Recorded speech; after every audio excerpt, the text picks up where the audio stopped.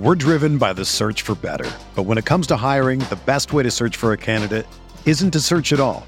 Don't search, match with Indeed. Indeed is your matching and hiring platform with over 350 million global monthly visitors, according to Indeed data, and a matching engine that helps you find quality candidates fast. Ditch the busy work. Use Indeed for scheduling, screening, and messaging so you can connect with candidates faster. Leveraging over 140 million qualifications and preferences every day, Indeed's matching engine is constantly learning from your preferences, so the more you use Indeed, the better it gets. Join more than 3.5 million businesses worldwide that use Indeed to hire great talent fast. And listeners of this show will get a $75 sponsored job credit to get your jobs more visibility at Indeed.com/Blue Wire. Just go to Indeed.com/Blue Wire right now and support our show by saying that you heard about Indeed on this podcast. That's Indeed.com/Blue Wire. Terms and conditions apply. Need to hire? You need Indeed.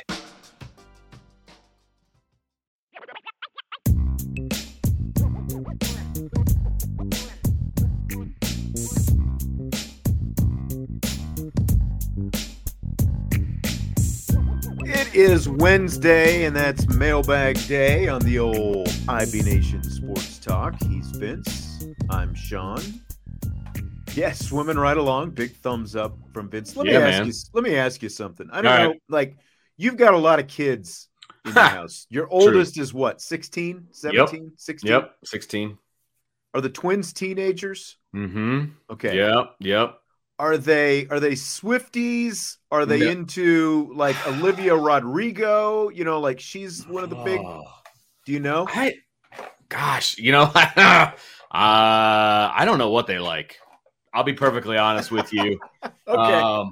I'm gonna pull the dad card of not knowing. I don't know. I'm just curious because like between all the Taylor Swift, Travis Kelce stuff, yes, with the Chiefs and the they NFL, could care less about that. And like that's a thing every time you turn on one of those games and any of the other stuff. And then Olivia Rodrigo iPhone commercial. Have you seen it? Where she's like singing. Oh yeah, like filming the music video thing. Yeah, like if you've watched any games within the last yes. It seems like every game I turn on, there's Olivia Rodrigo, like she wants to get him back, and it's just like over and over and over, And I'm just curious. And apparently they're like diabolically. I don't know, like really? As people, if they're diabolically opposed, but the fans, I don't think like each other because I saw some because how it is. It's like if you watch a game and you've got any Apple products, yes, which I do, they're listening all the time, and so that's true. The song plays over and over, and all of a sudden I've got Olivia Rodrigo things popping up in my timeline. That's and hilarious, by the way. Apparently, like the Swiftie fans think that Rodrigo is just like copying Taylor Swift. And so I was just curious, let's just put it this way. They don't bring it up to me. Okay. And I know there is no desire by anyone in my family to watch more football because of Taylor Swift. How about that? Like there's no that doesn't exist. I think that they're fans, but they're not like we've got to watch Chiefs games to watch Taylor because Swift. Taylor Swift is on. Yeah, that is not a thing in any way. See the handshakes with Brittany Mahomes and all that. Oh God, it's so. Did you see that they asked Al Michaels like why he didn't like bring it up or whatever, and he's like because it's not a story, or it was something along those like. Because it means nothing. That's what he said. Right. And he's 100% correct.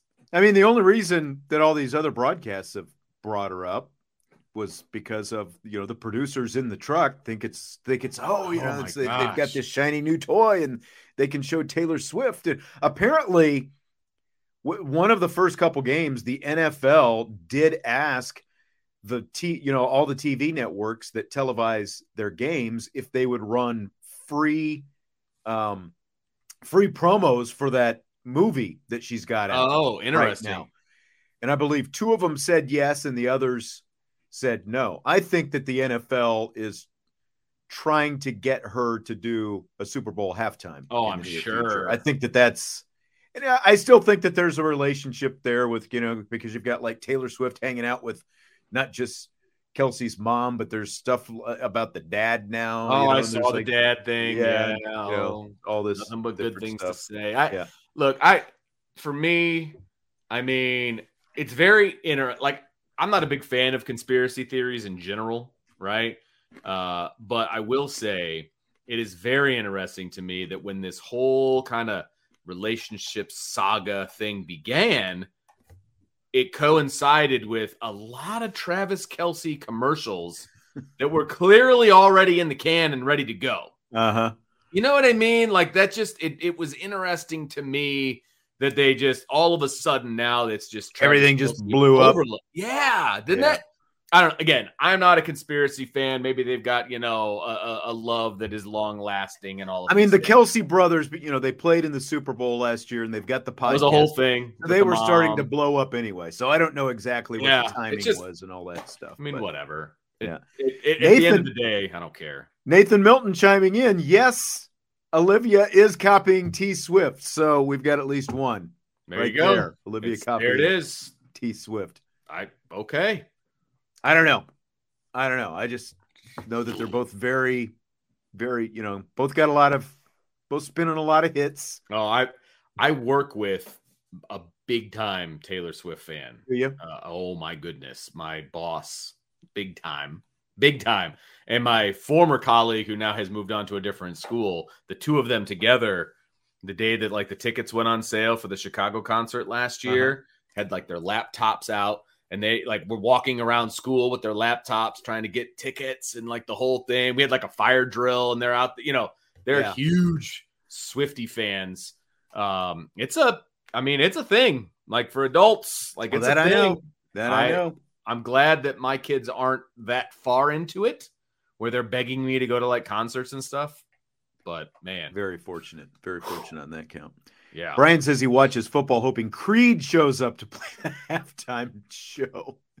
Just watch the World Series. There's no halftime, but apparently they sing higher at Texas Rangers games. The old Creed hit from 20-some years ago or however long it's been. And Creed actually showed up to help them sing it, I think, at one of their last, during the ALCS. So, okay. Maybe they'll show the World Series. You'll get a little Creed, I guess. There you go. Okay, well, I see some questions spinning in here, so let's go ahead and get to them. We'll get it off the pop music. Mailbag Wednesday. Mailbag Wednesday, baby. Yep. Let's just start with this one. Coleman, do you think the coaches have given up on Tobias? No, not at all. Not in any way, shape, or form. Maybe they're not going to push the ball in his direction this year, but I think we all have to remember he's a redshirt freshman. Sean. They're not going to give up on a redshirt freshman. Okay. He had, I think he's especially one that's as talented as he is. That's 100% accurate. So I still think he's going to be a good to very good wide receiver for Notre Dame. It's just not, I think we can all say that it's probably not going to be this year. Yeah. I think that's fair. And I think you revisit it and you go back to the drawing board a little bit and you let him have another year of experience under his belt and you see what happens next year. Just because he didn't pop his first year on the field, which was this year, because remember, he played a little bit last year and they got the concussion and that storyline was over. This year was kind of his first foray into starting and playing and all of that. It's 1 year. No, the coaches have not given up on him. No. Yeah, I don't think so either. I think they're probably trying to figure out how to motivate him at this point. That's fair. I think that's got to be part of it, right? With Rico Flores passing him on the depth chart and all of that. We're still going to see him on Saturday. The question is going to be how much. There have been interesting numbers kind of on the rotation, but Rico Flores has played a lot. And he actually now at this point in the season has played more snaps than I believe any other wide receiver on the team, which is interesting. Now, obviously Jaden Greathouse and Jaden Thomas have both been injured. So that plays into that. I think that Greathouse probably would have Greathouse or Thomas would have the most snaps if they were both 100%. But it's been Rico Flores. He's far ahead of Tobias Merriweather at this point. But I think that that's the biggest thing. You got to figure out how to motivate him, keep him engaged.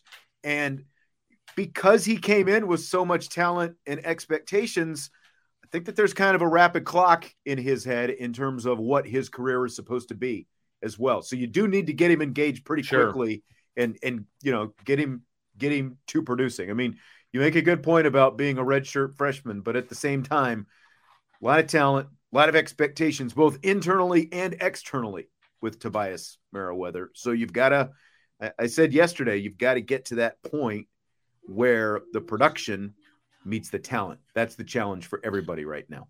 And I was wrong. Apparently he played in more than 4 games last year. Oh. So he is Did he? At least, well, according to the depth chart that I just looked up that we got this week, he is listed class sophomore eligibility sophomore. So he must have played in more than 4 games last year, which I didn't think was the case.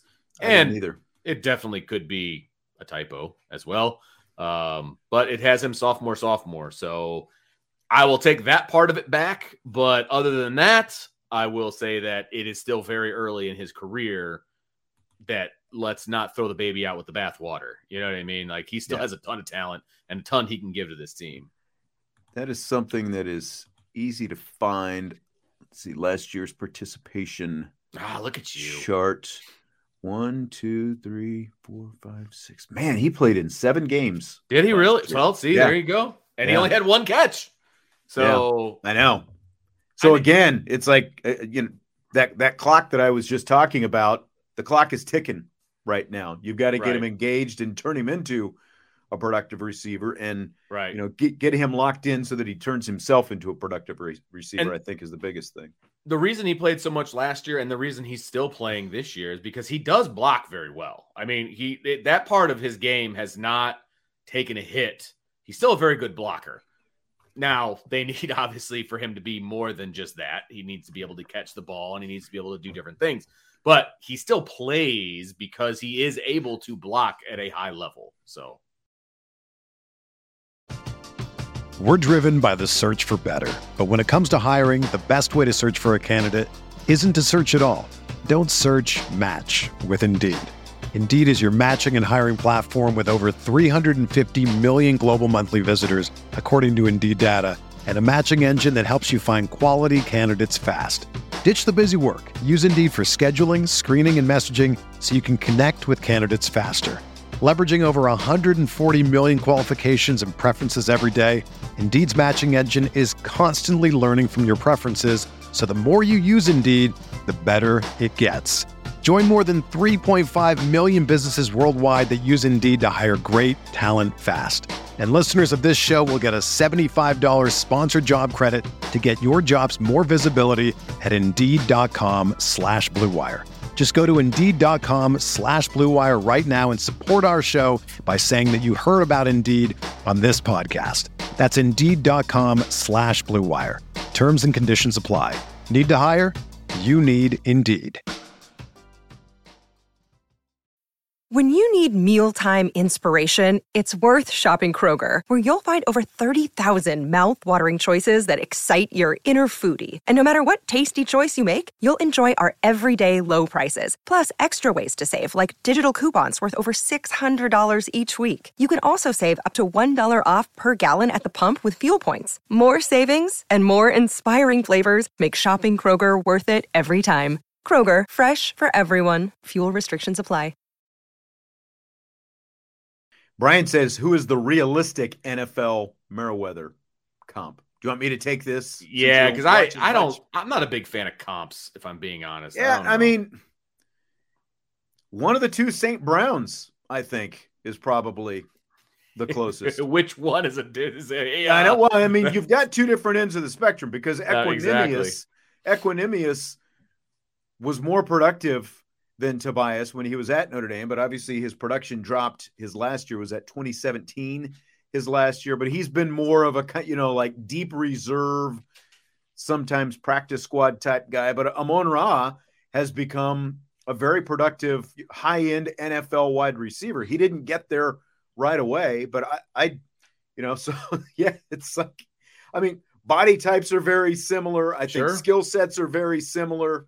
So, I mean, I'm not going to say Jerry Rice, because I don't see, as good as Tobias is, I don't see greatest wide receiver of all time into his future. And we don't say Randy Moss because there's Randy nobody Moss on this roster I see that for. No. And I mean, and Randy Moss isn't far behind. Exactly. Jerry Rice. They're in the same conversation as far as like greatest of all time. Still Jerry Rice, but Moss is, I mean, he's in the room, as you're discussing this, right? And so no, we're not going to be putting him in that same conversation. Sorry. No.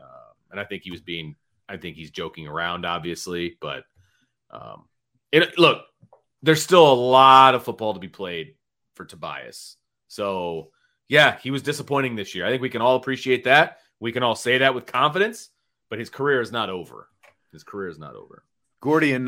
Gordian Knot says T. Higgins. I mean, I could see T. Higgins, but T. Higgins was also a very productive college receiver who has been T. Higgins could be a number one receiver if he didn't have, like Jamar Chase where he is. So that might be still a little bit above Tobias's scale. Like, could he turn into that? Sure. But there's still a lot, again, that he's got to get figured out before he gets to that point. So that's why he can't quite leap off quite that far to like a pro. I just won't put him on par with a Pro Bowl level NFL wide receiver right now. The guy's got to show he can do it in college before I even start talking about that. He hasn't done that yet. You're on mute right now. Sorry, I just said nope. I realized I was on mute, and I was like, I don't know if my nope was all that important. Joe.pm.17. Dream scenario for 24. Minchie is ready. Carr is too good not to start, or land a big transfer again. I think I think the dream scenario is the first one. That Minchie is ready to go. Carr is too good not to start. Well, that's fine. He can still be the backup, or however you want to do it. That's a 1-2 punch that I can get on board with. I don't necessarily want them to land a big transfer again. You want to see development within the quarterback position at Notre Dame. I think that's what this team is missing at this point, is the development piece of a quarterback. I haven't seen that in how long, right?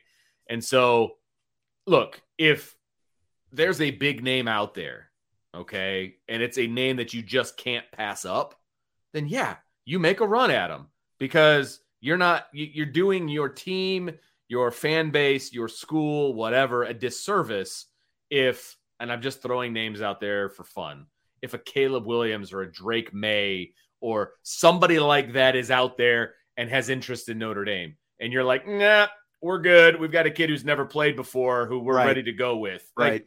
You're doing them a disservice, right? But if there's not that guy out there, then you hope that it's Minchie or Carr or that kind of a thing. So preferably it's the first one, but if that big fish is out there, you make a run at him. I agree. If it's some, big dog, like I'm trying to like you use Caleb Williams as a reference. A lot of people hot after Riley Leonard. I don't know that that's the guy. He's a good quarterback. He's got a ton more experience. But he's a good quarterback with a specific style. Yeah, I just don't think that it. And again, like when you go to, are you advancing your quarterback development by bringing in Riley Leonard, or are you suiting everything to suit his style for 1 year? Right. I think it's the latter. Yeah, I tend to agree with you. I mean, he obviously brings a lot of experience, that whole thing. He's a poor man's Sam Hartman to me. And that's not really what I want. I'd rather go the other route in that particular case. Yeah, me too. He's not the big fish. He's not the big fish I'm talking about. Like, I'm fine with Minchie or Carr being the guy next year. Like, assuming they're ready. As soon as they're ready, assuming they're ready, right? And I still say you've got to go to the transfer portal and bring in a veteran quarterback, who, can back up. Okay. I still think you need the depth, but not somebody that you're planning on starting. Who's gonna want to come to Notre Dame of them out there? There's plenty of guys who just want to come and stand on the sideline for a year. Their final year of eligibility. To go to Notre Dame and get a free education? 100%. But they're getting free educations at other places. But they're only coming here for 1 year. They'd be coming to Notre Dame. I'm talking about a graduate transfer who comes over to get his master's degree at Notre Dame. I'm telling you, there's guys out there that would do that. I don't see it. There was a guy from the Ivy League. This is a different, institution, but Clemson, I believe, brought in a veteran backup quarterback to back up Klubnik this year. Knew he wasn't going to start, but just comes in. And that's what I'm saying. Like if it's an Ivy League guy, I could see it because they're not getting any scholarships out there. They've already got a really good degree. They could be part of a big program. Yeah. Like an Ivy League guy. Sure. I could see that kind of guy. Like but that's what I'm talking about. Like a veteran guy who started some games, like he pretty much knows his football, but he's a guy that you would feel comfortable handing the reins over if there was a massive injury, that kind of a thing. I wouldn't have a problem with that. Nathan wants to know which Notre Dame player that transferred from Notre Dame was the most disappointing, weird, surprising. This is an interesting one. I mean, think about Phil Dracovic. That's a really good one. I think that's where this conversation comes from, right? Or this question comes from, since it's Pitt week. He would be the biggest disappointment. I mean, holy smokies. Like, Joe's got one. Joe PM17 says Jordan Johnson. I think that's a pretty good one. He was the precursor to Tobias Merriweather. Why are they not getting him the football? And then he left and still hasn't played. And look where it's turned out. Yeah. Right. Exactly. I think those are good. I'm stumped to think of anybody else off the top of my head right now. I mean, I guess a lot of kids have transferred out. I was a little surprised, when Gunnar Kiel took off. Yeah. Okay. Talk about big time quarterbacks, but again, look how it worked out for Gunnar Kiel after he left. After all that flip-flopping and switching around, doesn't have the chest. Yeah. Remember that whole thing? That's right. Old Les Miles didn't have the chest for Les Miles. It's like somebody said Diggs, but he's having success. Like, that's not a disappointment for him. Maybe it's a disappointment for Notre Dame fans, but Notre Dame's running back room is way better than LSU's running back room. Mm-hmm. Yeah, right now it is. That's for sure. Yeah, I mean, and when you sit and look at Diggs, he's closer to home, all those different things. I think, it worked out. I think it worked out for everybody. He's playing down there. He's closer to home. Notre Dame is doing just fine without him. So they're not losing any sleep, Had a Notre Dame basketball question or two. What? Do you think JR plays more this year? Being a junior now, if he doesn't step up now, he'll never play. Oh, Coleman, have you seen the Notre Dame roster? He's going to play, okay? They were picked last in the ACC. JR is going to play. JR is now the veteran on the team, so he's going to play. JR and Matt Zona. That's and I guarantee you, at least at the beginning of the season, those two are going to be in the starting lineup. I have pretty much full faith that that's the case. And at Media Day last week, Micah Shrewsbury was talking about, just like his, all the effort, he's going at it, going hard all the time, really trying to show himself, and good for him, if that's the case. Yep. And I would just think with the roster that they've got, I would think that just about all those guys are going to play. Oh my gosh. Especially the older guys too. I mean, you know what I mean? Like, they stuck it out, and they're going to get rewarded for sticking it out. Now, I would hope, maybe not with wins, but they're going to get rewarded with playing time, at least at the beginning.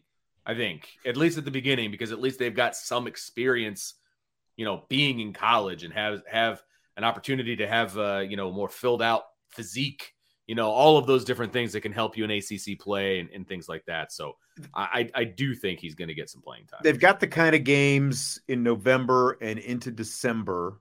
Like, they've got some tough games. Like, they've got Auburn, they've got a couple other tough non-conference games, but they've got their typical games where you can get some of these guys out there and really kind of test the rotation. And again, that's something that Shrewsbury said that he would probably do next, in these first few games in November is kind of experiment, not totally experiment, but roll some guys out there, see what he's got.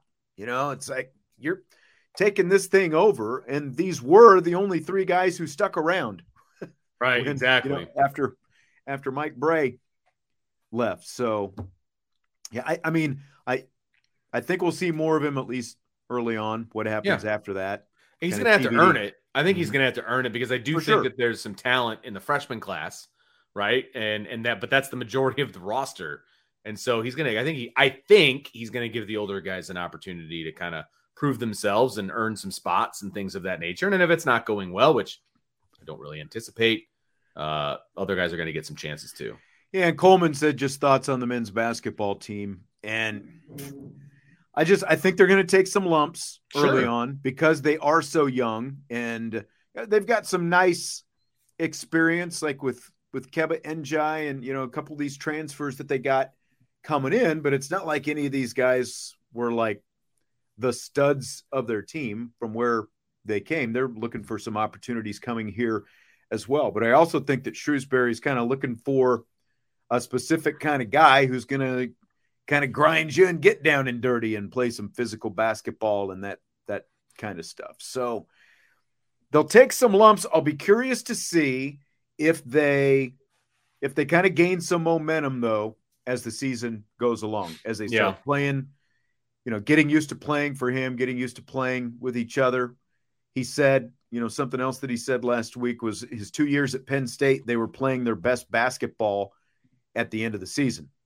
They were the 10 seed in last year's Big Ten tournament and got all the way to the championship game and ended up making the NCAA tournament as the 10 seed in their own conference tournament. So, I mean, I'm not saying they're going to make the NCAA tournament in year one, but I think really all you can ask is that they get better as this season goes along, that he gets another recruiting cycle under his belt and build off that for sure next year. This is really just kind of almost a grand experiment for everybody because there's just so much unknown the way he had to cobble together a roster the way he did.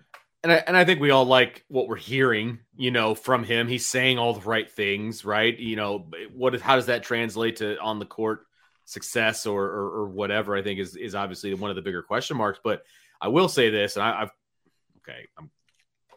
been around a lot of basketball. I've coached some basketball, things of that nature, right?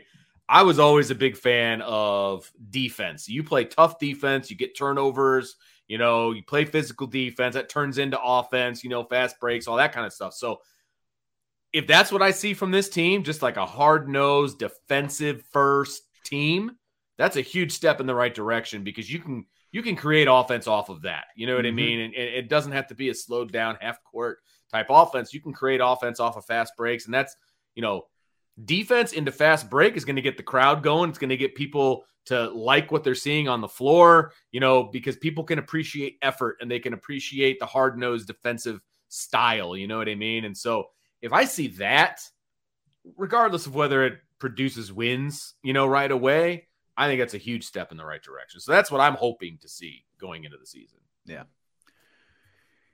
James asks if I'm going to Paris. I will. Oui. Yeah, oui. Bonjour. I will be going to Paris next week. What day is today? 1 week from today.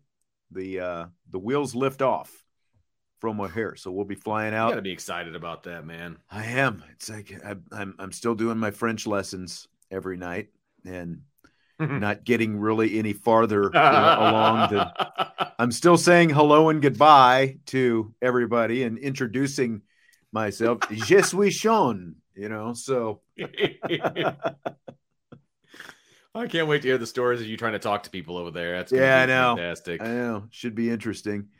And then Keith says, can't wait for October 30th, getting to see the women's team in action. Yep. Next Monday, the 30th, first exhibition game. Exhibition game Monday, fly on Wednesday. And then they open up the season November 6th, a week from Monday. So it's exciting. A lot back. They were picked to finish second in the preseason poll today. I was a little surprised, I have to say. They picked, it's a vote. So, Sure. It is what it is. People vote the way they want to vote. It was relatively close, but Virginia Tech picked to finish first. They went to the Final Four last year. I think that kind of fueled a lot of it. And they've got the 2-time defending player of the year, Elizabeth Kitley, back, and a good point guard as well. So they were picked to finish first. Notre Dame picked to finish second after winning the regular season last year. They went to the Sweet 16. So I think it's going to be another competitive year in the conference. Oh, yeah. Should be good. Notre Dame's beaten Virginia Tech the last couple of years, though. So they get them here at Purcell this season. Beautiful. So that'll be fun, too. Kind of like that. Love it. Joe says, who would you rather see Notre Dame play in the rotation more, Michigan or Michigan State? Like, what rotation are we talking about? Just in all rotation, like a mythical rotation for Notre Dame? I get, like they rotate on and off the schedule, I guess, maybe on a somewhat regular basis is kind of how I read it. I mean, everybody's going to want Michigan. I personally like Michigan State better, but that's just me. But I understand why the fans would want Michigan in somewhat of a rotation. Or you could have both of them, and you can go home and away with one and then home and away with the other. I would be okay with that as well. If I had to choose one or the other, I would take Michigan just because maybe it would be different if it is an intermittent, sort of series, and it's just Michigan State like every 6 to 10 years or something like that. But when it was every year, to me, it was just another one of those, along with Purdue and Boston College and Pittsburgh, you can lump it in there as well. When they were playing those teams somewhat regularly, it's like all those series meant more to the other teams than they meant to Notre Dame. And like those teams just like got so wound up, and the fans, as well. I mean, Notre Dame, Michigan, I know you hate Michigan. I don't like Michigan either, but I don't probably hate them quite as much as you do at this point. But at the same time, it's like there's proximity to Michigan. There's a lot of Michigan fans. There's a lot of Michigan State fans around town as well. But the Michigan fans are louder. Yeah, and it's a higher profile program, and it's a series I think that has meant more, especially from a national perspective, Notre Dame and Michigan. So I would rather see that one played more often. That's fair. Well, and especially right now. I mean, Michigan State is so down. That game would not be exciting in any way, shape, or form, and I get that. It would be a much bigger game if they played Michigan, a much bigger game, and I would love to embarrass Michigan and point out all of their flaws and everything for the not number 2 team in the country that they are. But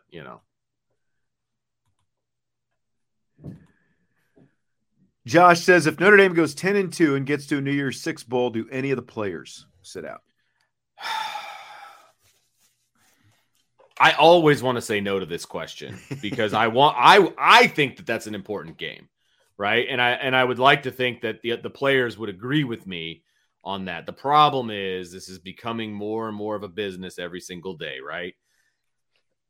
I'm trying to think of the players that would have the opportunity to sit out where it would make sense from a draftability standpoint, right? Joe Alt would be the number one guy, and I just don't see him doing it. I see him playing. Yeah, I wouldn't either. People would say Sam Hartman, but I think Sam Hartman needs to play in a big stage. I still think he needs to prove, who he is and all of that. I think the bowl game could be a mover for him, either up or down people's draft boards. So I don't think he sits out, to be honest with you. And you go across the board with all the different positions. Does Audric Estime sit out because he's going to go to the NFL? That's a possibility, I suppose. I can't think of anybody on defense that would sit out. No. Cam Hart, maybe from an injury standpoint. If he makes it through the rest of the season without getting injured, do you think Riley Mills is the only one of the few? Mills or Cross would be the possibilities in terms of draft eligible type guys. It doesn't seem like they probably would. It doesn't feel that way though, does it? No. I think we all knew Michael Mayer was going to sit out last year. I think Kyron Williams was a pretty easy one, but those are the only 2, right, that sat out last year. And it wasn't even a New Year's Six bowl, right? Yeah, Gator Bowl last year. Gator Bowl, Michael Mayer and Isaiah Foskey were the 2 who sat. Kyron Williams was the year before. It's almost like a status symbol. It's like, I'm going to sit out the bowl game. Yeah. Kyron Williams, I understand. You don't want to take the pounding. From a running back standpoint, I would understand Audric Estime sitting out and I would be okay with it because there's so much talent behind him. Mm-hmm. It's like Frank McCattry said, Jeremiah Love might put up 200 yards in a bowl game. Like if he's the featured back, that could be a lot of fun to watch. You know what I mean? And it's nothing against Estime. He's just different. He's a different back. Did you say Estime? Like he would be a possibility, right? I guess potentially. And I could see that. I would be okay with it. You know what I mean? I would be okay with him sitting. So yeah, I don't know. I just don't see a slew of guys sitting out. I agree. I think the ones that we mentioned are the best possibilities. And like it's just so hard because it's an individual thing on sort of how players think about it. And it depends on who they've got whispering in their ear. And that whole thing too. And I know like Brian and Ryan, they kind of know that side of things a little bit better than we do as far as, who's talking in their ears and stuff like that. Mm-hmm. So I don't know that part of it. And there could be some very influential people telling them, hey, let's, sit out. Right. So, I mean, that's always a thing. And they can have agents now at an earlier stage also as true. well because of NIL. And so those guys are already talking to them. So that can be a big factor as well. For sure. Joe PM 17, best scenario for replacing Bayless next season. Super underrated coaching position, in his opinion. Oh, it might be underrated to the fans, but it is not underrated to head football coaches. They know how important the strength and conditioning program is. And I mean, that's one of the reasons that one very small reason that Coach Bayless is not the strength and conditioning coach at Notre Dame anymore, because there was some pretty passionate arguments being made by the head coach that he didn't agree with. Right. And, so that was, they know how important it is. I mean, I think there's going to be, this is the best case scenario.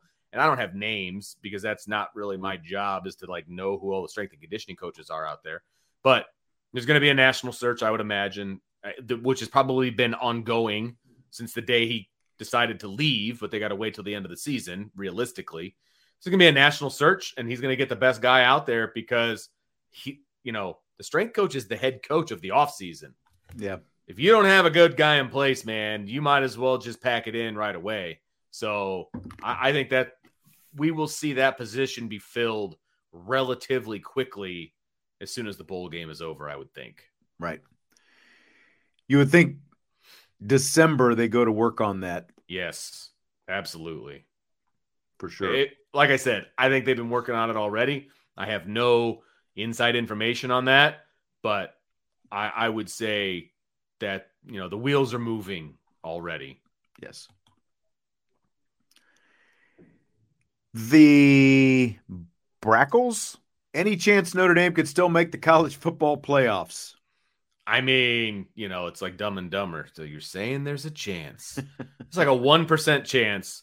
And literally World War III would have to happen around them for them to have an opportunity. No two-loss team has ever made it into the college football playoff. And the problem they have right now is there are no signature wins to be had in front of them because Clemson is bad. Yeah, they have no signature wins. They've lost to Ohio State. They've lost to Louisville. So you reverse one of those losses, they got a shot. Yeah, right. And the USC game doesn't look as impressive. It looked great that night, but then the week happened, and they got beat by Utah, and I think there's a few more L's on USC's schedule moving forward too. So, you're just not going to sway anybody by winning out against Pittsburgh, Clemson, Wake Forest, and Stanford. It's and no conference championship game to be played. Now you run the table a year from now, and you're sitting there at 10-2. You're probably in a 12-team playoff. Oh, a 12-team playoff? I think Notre Dame would be in. If they win out, I think they're in because I think they'd end up being a top 10 team. And remember, Notre Dame has to be top 11 really to be in because the top ranked group of 5, gets in. So you figure they're probably not going to be in the top 12. So you got to be top 11 to get in. Notre Dame's sitting at 14 right now with 4 games to play. And a lot of those teams above them play each other. Mm-hmm. So if this was next year, if we're sitting here a year from now and the exact same circumstances, Notre Dame's going to get in if they win out. I have full faith in that. And there's just no way they're getting to the top 4. No, there's not. And I would say that there was a decent chance that they would host a game because you got to be top 8 to host a first round game. And so I would say there was an outside chance they have, to host. That's what you'd be hoping for, right? You would hope some things fall your way so that you can host. That's what we would be talking about next year. But it's not next year. You're not going to get to the Final Four. It's just not going to happen. Yeah. Not this year. You definitely couldn't afford the loss to Louisville. And that's what did them in. I mean, you can explain away the Ohio State loss because it was the last second, they were leading, all of those different things, right? You can explain that away. Plus, it was like week 3 or 4 or whatever it was, right? Like it happened early on, all of that, right?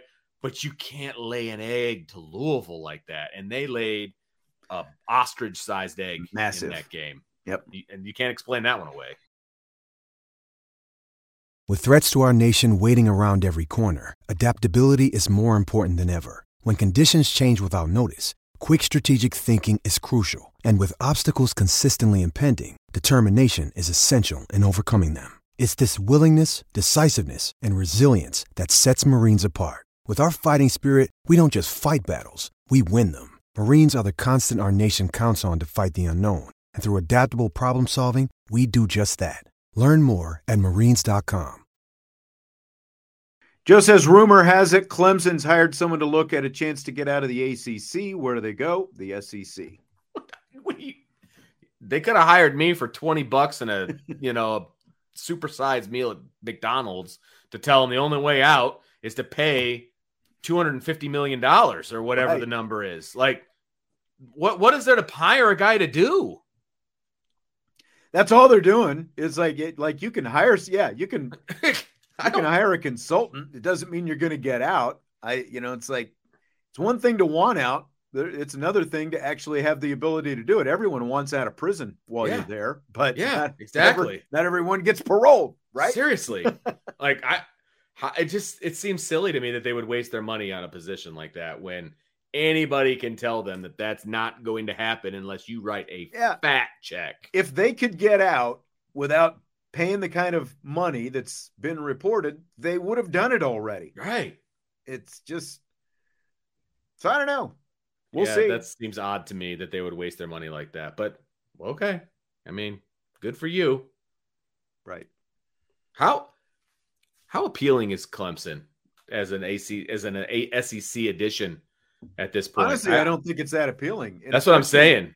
The condition, Dabo Swinney is at a really pivotal point in his career and in Clemson's future, because let's remember, there's only been one other small window of time where Clemson football was a national player, and that was a long time ago. In this window that they have been in, hats off to Dabo for getting him there. But of course, everyone else is playing by a different set of rules right now. He still thinks, based on the way he's operating right now, he still thinks that his recruiting is the thing to push this team forward.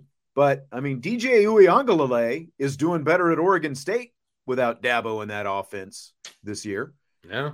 And Dabo doesn't want to bring in transfers. So is he going to do what Mike Krzyzewski did and make a do a 180 on, Mike Krzyzewski said, well, we're not going to recruit one and dones. And then that didn't get him very far for a couple of years. And so he went all in on the one and done type guys, and they had a heck of a lot more success. Well, and it's, I mean, Brian made a point on Monday that, where Clemson is right now. And we've talked about, is this the end of Clemson? Not the end, but like is they're headed this direction, right? And I'm pointing down for those that are listening. They're headed in the wrong direction right now. And he basically said right now, with the Notre Dame Clemson game coming up, it's like somebody handed Notre Dame the plug for Clemson, and they're on life support. And if Notre Dame goes in there and pounds on Clemson, it's just like unplugging that thing. And that might be the end of their dynasty at that point. They got a lot of work to do to get back up to the upper echelon of college football.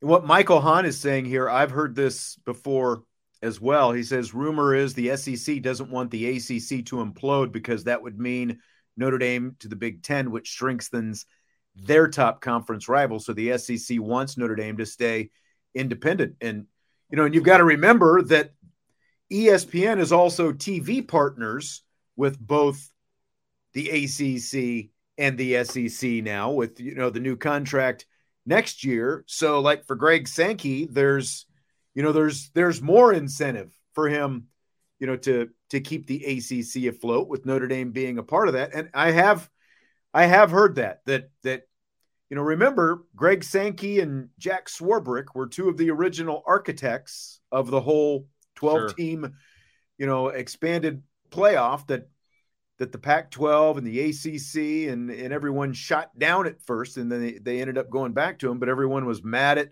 Sankey and mad at people in the ACC were mad at Swarbrick about it. But there's been that relationship, and I've heard that as well, because it's absolutely right. If the ACC does fall apart, then if Notre Dame is pushed into a conference, it's going to be the Big Ten at that point, and that's not good for the SEC. So I've definitely heard this theory floated around by a few, kind of like the media types with their ears, to the tracks and that kind of stuff. It's interesting because this is borderline conspiracy theory. Like it's right there. You know what I mean? But I get it. Like I see the trail, right? I mean, I see the path. It makes sense.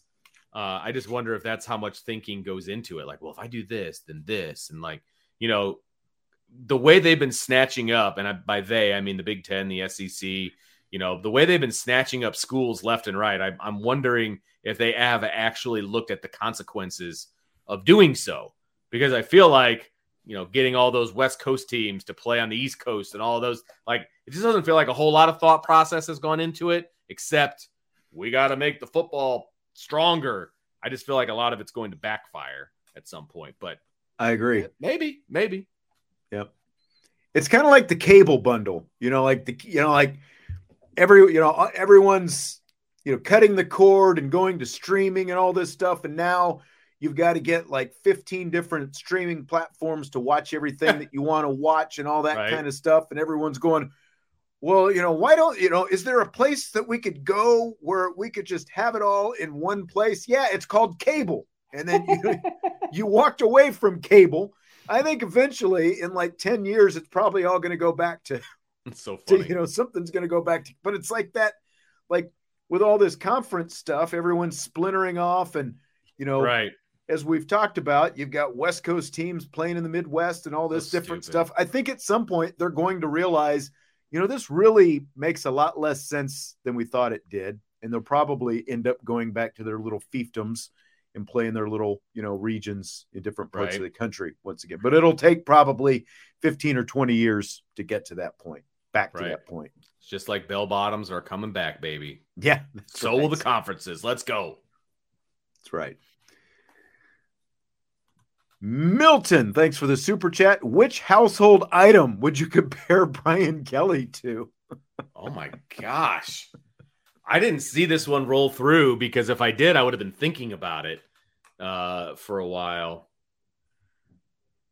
A household item. So that just means anything in the house? Yeah. Because I feel like he's like one of those dolls with the pull string in the back. And you just pull it, and then like another cliche comes out. I like that. Pull it, and another cliche comes out. Like, yeah, that's the first thing that came to mind. I mean, I don't know, your TV for the same reason. It's like you turn it on, and something's going to come out of it. It doesn't have to make any sense, but something's going to come out of it. So I guess it serves some purpose, but what real purpose? I don't know. That's the best I can do right now. That's a tough one. I'm sure there's a better answer out there for both of us. Yeah. I'm looking around like my office. Like I'm looking for stuff. How about like a spatula because he flips so much? That's a good one. How about that's a really good one. I don't know. I like that. Oh, somebody said BK. Here we go.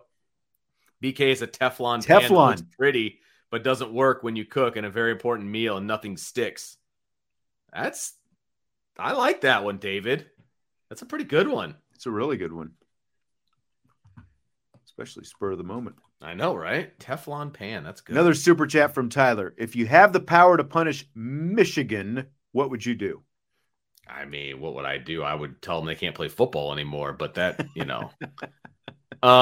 there obviously the rule is in there. The rule is spelled out. You can't record in person, whatever, right? So you have to, the punishment has to fit the crime, right? And so I'm going to try to be a unbiased person here.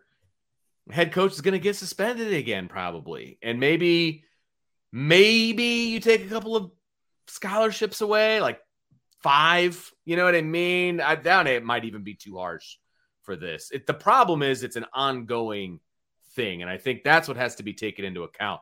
It's a bunch of little stupid stuff that Michigan continues to do that is against the rules. And they're like, oh, our bad. We didn't know. Like, yeah, you did. And so, as we call it in student services, this is accumulated misbehavior. Yeah. And once you get to a certain point, now we start suspending, right? That's what we do at school. Like, okay, it's a lunch detention. It's an after school detention. It's a talk. It's a call home. Now we're going to have a suspension. Like, I feel like we've accumulated some time here where maybe some scholarships need to go away. Maybe the head coach needs to be suspended for games that matter, as opposed to their ridiculous non-conference schedule, things like that. Yeah. I mean, that could be an easy one. The Big Ten could do it quicker, but I don't think, there's no incentive for the Big Ten to lay the hammer down on them because Michigan's one of their bell cows. So, I mean, like you could easily say you're suspended for your conference championship game and at least your first playoff game, assuming you're going to play, or, your, whatever your postseason game is. Like I've seen a lot of people say bowl ban. They're trying to do away with some of that stuff. Are they? The okay. NCAA in terms of both basketball and football postseason bans and stuff like that. They're trying to get away from some of that stuff as punishments. I think personally, you don't see enough monetary fines being doled out when it comes to college athletics. And, look, I think people are looking at this as a victimless crime, but big-time college athletics, and the Big Ten is obviously big-time college athletics. It is a cutthroat business. Oh, yeah. And livelihoods are on the line when you're playing these games. That is why Michigan was willing to go to the lengths that they have gone to steal the signs from these other, so like other coaches have been. They don't feel like this is victimless. Yeah, right. The other coaches don't feel like this is victimless. They go to great lengths to protect their signs. With they have like the things behind them, or they go to great lengths to protect their signs because the NCAA doesn't do the speaker in the helmet, and so you've got to have signs. And I get that they're a little ticked off. Right? Because if Michigan's doing it, why couldn't they be doing it? And if you listen to Michigan fans, everyone's doing it, and this isn't a big deal. But that's total garbage. Well, I heard that today in a meeting, actually, from a Michigan fan. So. Of course you did, and it's all Michigan. Like, no, I'm sorry, not everyone is paying people. Not everyone is buying tickets for people to go to other people's games and record their signs because it is against the rules. Correct. Like Jesse and I talked about this yesterday. It's no different than the Houston Astros thing. It's one thing if you are standing on the sideline in a game and you're looking at the other team's sideline with your own eyes and trying to decipher and steal signs over the course of a game. That's gamesmanship. I have no problem with that. It's another thing when you're involving technology and doing it in advance. It's simply not allowed. I'm sorry. And not everyone is doing it. I'm sorry. Yep. And again, the Michigan fans are trying to act like we're all naive because we don't think, of course everyone's doing it. No, just you and your cheating coaching staff are doing it. There might be a handful of other schools, but they're all going to cover their tracks a heck of a lot better than what this Scallions guy did. It's like using his own name to buy these tickets all over the country. And it's, again, every day something new comes out. Like he was buying tickets to SEC games and, to games of teams that they might be playing in the playoff for the last couple of years. So my point was going to be, I think you need to hit the head coach in the pocketbook, find him at least $1 million for this. And the school as well, and maybe forfeit a couple some victories along the way. But that's what, like, I think if you want to keep coaches and schools from doing this, hit them in the pocketbook. That I don't think that's done enough in college. You have to make them regret this. Yeah. That's what you have to do. You have to make them feel it. You got to make them feel it. However that is, you've got to make them feel it. Because at first when I heard about this, I was like, oh, well, they're just, they're stealing signs. It's not that big of a deal. But it is a big deal with the way that they're doing it. Again, it's not like baseball when you're sitting in the dugout and you're watching the third base coach and you're trying to figure out what the bunt sign is. You know? That's gamesmanship. You're allowed to do that. That's what you should do, right? But I'm not sending my coaches to other games to videotape the third base coach and then decipher what those signs are. That's not okay. That is not scouting, right? That's not scouting. I'm sorry.